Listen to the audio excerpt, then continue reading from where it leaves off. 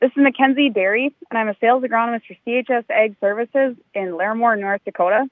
We are pleased to bring you this update from the Red River Farm Network, CHS Ag Services, providing solutions for your success. Good morning, Farm News on the Red River Farm Network. I'm Don Wick in studio. Randy Coonan in Denver this morning. Potato Expo underway there. We'll also have updates this morning from Whitney Pittman and Sierra Doctor. North Dakota Farmers Union Government Relations Director Matt Purdue says while expanding animal agriculture is important in the state, he's disappointed in Governor Burgum's wish to repeal the corporate farming law. We were glad to see the governor place a focus on agriculture and definitely share his interest in growing animal agriculture in the state. We think there's some unique opportunities to do that with all of the soybean meal going to be available here in the next couple years. We were very disappointed to see the governor really take aim at our state's corporate farming law. North Dakota voters have always supported family farms. It's part of our identity as a state. And to see the governor say we need to repeal that law when just 6 years ago North Dakota voters strongly rejected that repeal was very disappointing to us.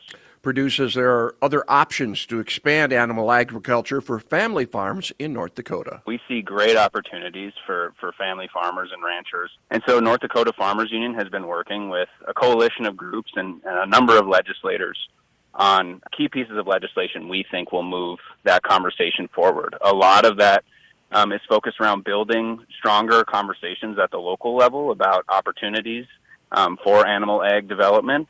And then some of that is about providing financial incentives for folks who want to develop livestock operations and also for other levels of the supply chain. So supporting meat processing, supporting feed mills, supporting things like that. In Bismarck, the agriculture committees are meeting for the first time in this session. Both committees will go through the organizational process this morning. North Dakota Senate Agriculture and Veterans Affairs Committee will be also reviewing sustainable agriculture and meat processing. The House Ag Committee will review meat inspection rules and fee collection for brucellosis tags. The Minnesota House Tax Committee approved the tax conformity bill with a unanimous voice vote. The bill now moves to the Ways and Means Committee later today. Lawmakers want to get that bill signed into law by January 13th so it will not disrupt state tax filing deadlines. The Red River Farm Network has spoken with the new House Agriculture Committee chair in Minnesota. Here's Red River Farm Network farm broadcaster Whitney Pittman with that story. Samantha Vang began her third term as Minnesota State Representative this week and has taken the helm of the House Agriculture Committee after serving as vice chair last session. Vang says with great mentorship, she is ready to take on the role. Chair Sunding has mentored me into this role and get ready to be the current chair of Ag right now. And so I feel like having been an invested member, a longtime member on the committee, and also being a vice chair has prepared me to listen and work with colleagues across the aisle. It's always been a committee that's always been bipartisan, and we agree on a lot of issues, and we all support farmers. And so we're from all backgrounds. That is all that we want to do, is continue to support our farmers here. Vang says the bipartisan committee will focus on supporting farmers while tackling familiar agriculture issues. I've been more vocal around supporting the next generation of farmers. And that has been something that's near and dear to me, and recognizing that will be a great need in the long term. Another thing that we've heard issues around extreme weather, such as drought, animal disease, such as the avian influenza. Look into exploring those issues and what we can do to help farmers be more resilient and provide a safety net for farmers. Common issues that are that I think will be reoccurring will be regarding grain indemnity fund. Reporting for the Red River Farm Network, I'm Whitney Pittman. Class 3 milk prices have been under pressure. Total Farm Marketing market analyst Naomi Bloom says the milk supply has been an issue. Well, the reality for milk prices is that we just have production that has been slowly increasing for the last 4 to 5 months, and we have an export market that is, nice. It's doing well, but it's the fact that the supplies are starting to grow is outweighing the demand information at this time. So markets slid lower below that $19 support area, testing now $18, and we'll see if we can hold here at this level or not. Farmers National Company finished 2022 with record land sales volume of $766 million. That's up from $750 million in 2021. As potato growers from across the country and the world gather in Denver for Potato Expo, they took time out of their seminars to have a little fun while creating awareness of the potato. Greg and Leah Halverson of Black Gold Farms competed in a potato cook-off. Red River Farm Network farm broadcaster Randy Coonan has more. A little bit of fun, but a little bit of stress, too. Well, a little bit of stress, but it's always fun when you're cooking potatoes. You got a winner to start with, so what the heck. We just kind of tried to do the best we could and have a little fun as we were doing it. Yeah. And kind of educational, too, at the same time.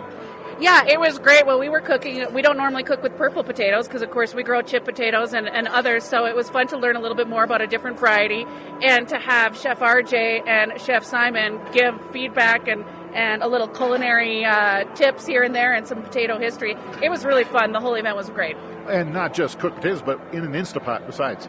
Yeah, there was a while that we weren't sure we hit the right buttons to get that Instapot going. So we started to sweat for a little bit, but then it all worked out. Greg, talk about the potato industry, where we're at right now. Well, the potato industry is in a little different spot than we've been in the last number of years. I'd say I don't know that there's a real shortage of potatoes, but there's a demand for potatoes now, maybe more than there's been in a long time, and that's a result of a lot of different things. And you can name the reasons for that till the cows come home. Bottom line is, it's a good industry to be in. The consumption of potatoes is going up. Literally all forms and fashions of potatoes, because we're kind of headquartered in North Dakota. We love North Dakota potatoes, and it was fun today to use the potatoes and put them together with some beef and have a great stew. Well, that's one thing too about you mentioned the demand, consumption's going up. It's these types of things, these shows, the Food Network shows, these little competitions that are fun, but people realize, I can do that with a potato. Yeah, absolutely. I think sometimes the potato gets forgotten about. That could be an actual center of a plate item. It could be a vegetable. It can be, anything. And if you go, Chef RJ from Potatoes USA, he has so many recipes and like the sky's the limit on where you can use potatoes. And not just fresh potatoes, but potato chips, French fries, D-high. It's really fun to be here at an event like this and really discover all the new innovative ways from a consumer perspective on how potatoes can be used. All right, Greg and Leah Halverson from Black Gold Farms are here at Potato Expo. Our reports from Potato Expo brought to you by the National Potato Council, Bayer Crop Science, Gowan USA, Ag Country Farm Credit Services, AMVAC, and Syngenta. For the Red River Farm Network, I'm Randy Coonan. Thanks, Randy. Weed control was a big topic for the afternoon sessions at Lake Region Extension Roundup yesterday. Farm broadcaster Sierra Doctor was there. NDSU Walsh County Extension Agent Brad Brummond says kochia is the biggest challenge in his county right now.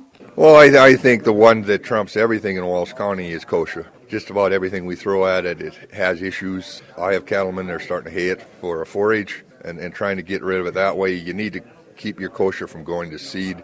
That's the worst one. The new kids on my block are stink grass and narrowleaf foxbeard that just have come in the last several years.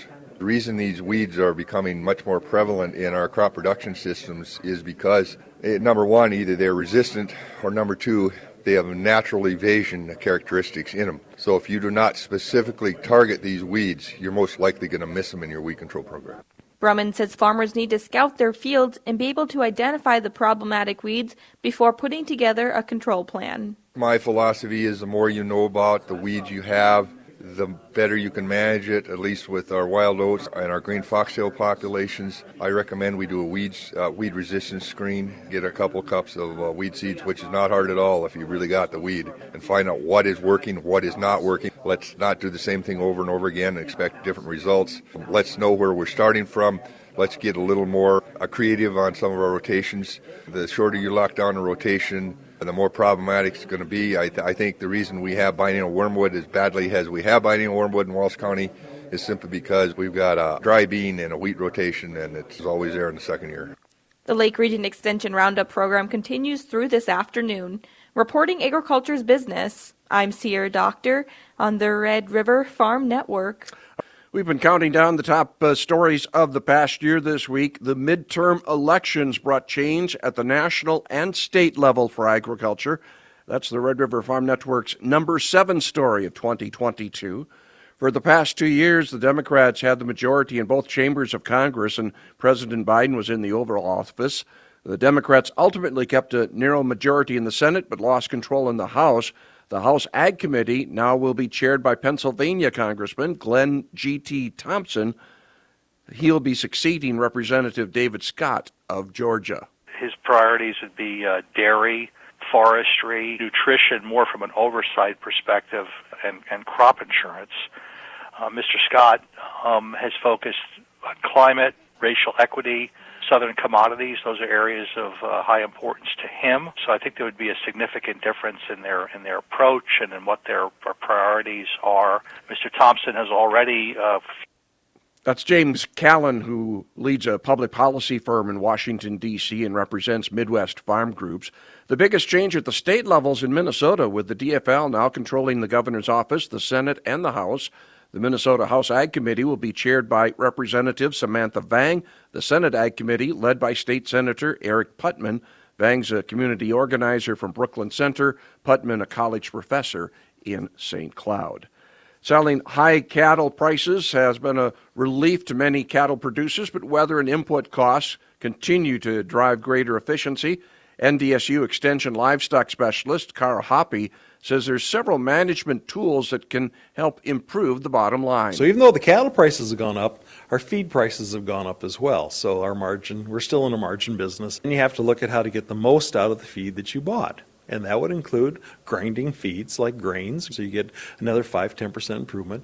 Use things like totally mixed rations, so you get another 5 to 7% improvement. And things like ionophores, Bovatec or Rumensin help improve feed efficiency, so you got a 5 to 7% improvement. See how these all stack up? They keep adding to value to everybody. And then the other thing I always like to remind people of is look at feed testing. Make sure you know what feeds you have and how you need to blend those two together and be able to adjust the ration accordingly so you're not spending on things you don't need. Hoppe, a speaker at the Lake Region Extension Roundup yesterday.